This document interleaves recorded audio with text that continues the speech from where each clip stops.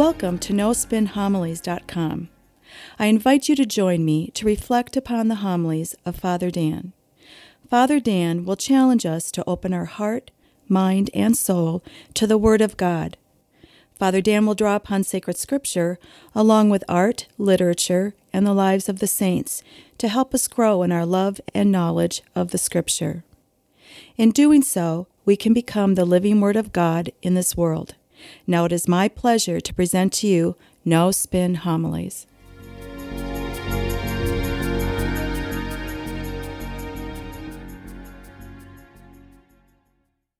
Today we celebrate the fourth Sunday of Advent, and we are just a few days away from celebrating Christmas. Now in the first reading we hear from the prophet Micah. Now Micah is considered a minor prophet in the Old Testament. He lived in the southern part of Israel, and Micah focuses a lot of his attention on injustice of the poor, but he also focuses on the prophecy of the coming Messiah. Now, the first reading for this weekend tells us that Bethlehem is going to be the first witness to the coming of the Messiah. As he says, "You, Bethlehem, too small to be among the clans of Judah, shall you come from forth, one who is to be ruler in Israel, whose origin is from of old, from ancient times." Now, when we think of Bethlehem, naturally we think of Christmas, the place where Jesus was born. However, Micah is living in the 8th century BC. Now, it begs the question, what would the people 800 years before Jesus was born think of when they heard the image of Bethlehem? Well, they would think of King David. Go back to the Old Testament. God tells Samuel, the prophet of the time, to go to Bethlehem, to a family of Jesse. And he says, "You will find and anoint one of Jesse's sons, and he will be the next king of Israel." Well, there's that classic scene. Jesse calls his sons one by one. And even though the sons are all strong and intelligent and impressive looking, Samuel says, "No, he's not the one. No, he's not the one. No, he's not the one." All the sons come before Samuel, and he keeps saying, no, he's not the one, he's not the one. And then he asks Jesse, "Do you have any more sons?" And Jesse says, "Yes, but he's the youngest, and he's tending to the sheep." And it was David. And so Samuel tells Jesse, "Call him in." And David comes in, and immediately Samuel says that is the new king. David is going to be the new king. And immediately Samuel the prophet anoints David. And it says, the Holy Spirit rushed upon David, and David became the new king in Bethlehem.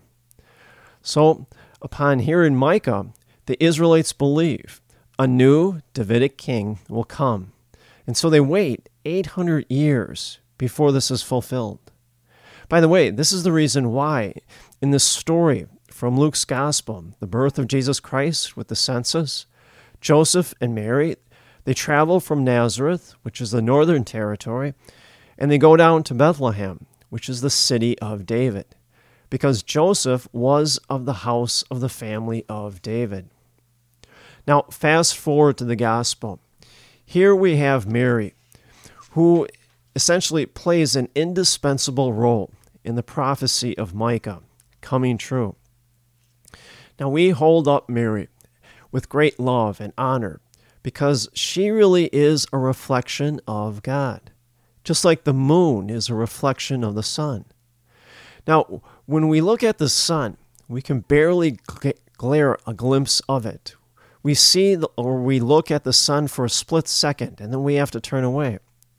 But we can stare at the moon all night long. In a similar way, the intensity of Jesus Christ is overwhelming to us. But at the same time, we can reflect upon Mary always as we see her son. And in so many ways, Mary represents the whole people of Israel. Mary is the faithful people of Israel, the way God intended it to be, a faithful people that draws all nations to God. That's why the early church fathers referred to Mary as the new Eve.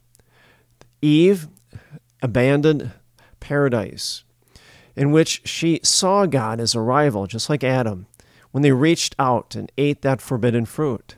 They wanted to be gods themselves, and in doing so, they ushered sin into this world, and then began the momentum of sin. God's mission? To reverse that momentum of sin. In the passage of Luke's Gospel, right before we hear this story, it's the story of the Annunciation. When the angel Gabriel tells Mary of God's plan for her and her role, her natural response is, "I am the handmaiden of the Lord. Let it be done to me according to your will." Eve, she grasped at godliness. She wanted to be God herself. Mary does just the opposite. She begins to reverse that momentum of original sin. She accepts God's will. Mary, because she is pregnant with God's own life.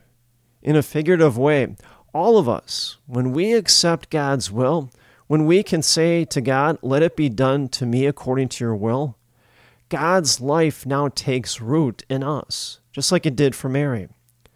How? How does this work? Well, Eve, on the act of grasping, she blocked the flow of God's grace and his divine love.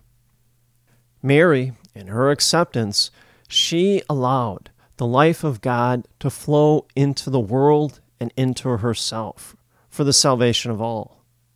Better yet, she becomes the new Eve. She allows God's life and love to rush into the world. Now, when you look at Mary, she reminds us of Moses. Comparable to that burning bush out of which God's voice is spoken to Moses. It's the 3rd chapter in the book of Exodus. The bush is on fire, and yet it's not consumed. And yet from that bush comes God's voice. Well, we aren't consumed by God's presence, but we are raised up and elevated by it. Mary is like that burning bush. God's divine presence is alive in her, yet it doesn't overwhelm her or consume her, but rather it makes her radiant. Her prayer, the Magnificat, Mary prays, "My soul does magnify the Lord." Her soul is most at peace when Christ is close to her. She is also evocative of Moses because Mary, the new and true Ark of the Covenant, is recognized. Just as the tablets of the law, the 10 Commandments, were placed in the ark as a sign of God's presence in his people, well, so now Mary carries the true and the real presence of God in her body. Mary is now the true Ark of the Covenant, carrying God's presence in her body. Now, all that in mind, go into the gospel. Just before this gospel passage that we heard today, we have the story of the Annunciation. Mary finds out that she will be the mother of God. Now, that doesn't faze her or change her. She is rooted in her identity. She calls herself the handmaiden of the Lord, as evidence of this story. Now, she finds out her cousin Elizabeth is pregnant. Mary's first thought is not about herself. It's first about Elizabeth and how to help her. That's why it says, she traveled to the hill country in haste. Now, I like that detail, in haste. She doesn't dawdle. She doesn't second guess. She immediately acts. She knows God's will and she acts upon it. Well, when we know God's will, we too must act upon it. Now, it's important for us to know and appreciate the travel of Mary was not easy. It was filled with large, steep hills and deep valleys. When I was living in Israel, it took us 4 hours by bus to get from Nazareth to the country where Elizabeth was staying at. And Mary probably was walking the entire time. Now, a person in good shape, it would probably take them several days. Realize also, she's pregnant, so this could not have been an easy trip for her. But she does it anyways because she knows God's will. Mary is the Queen of heaven and earth, and she has that title. But what does she do? She casts it aside and placed the needs of Elizabeth and Zechariah before her own. One last thing. It says, Elizabeth heard her greeting, and the infant in her womb leapt for joy. Well, the infant is John the Baptist. John the Baptist is the baby that Elizabeth is carrying and is filled with joy because he knows Jesus is the long-awaited Messiah, and Jesus is present before him. That's why it says he leapt for joy. John is still in his mother's womb, but he knows Jesus and what he will do for us all. I always tell people, joy, not a giddy feeling, but pure joy and inner peace is the definitive sign of the Holy Spirit. We see that on display in Mary and Elizabeth and John in the presence of God. Well, so too with us. Every time we come and we receive Jesus in the Eucharist or on retreat or in the presence of our families, we gather and we celebrate Christ, his presence, and we too are filled with joy and peace in the presence of our Lord and Savior. And may the grace and the peace of Jesus Christ rest upon you always.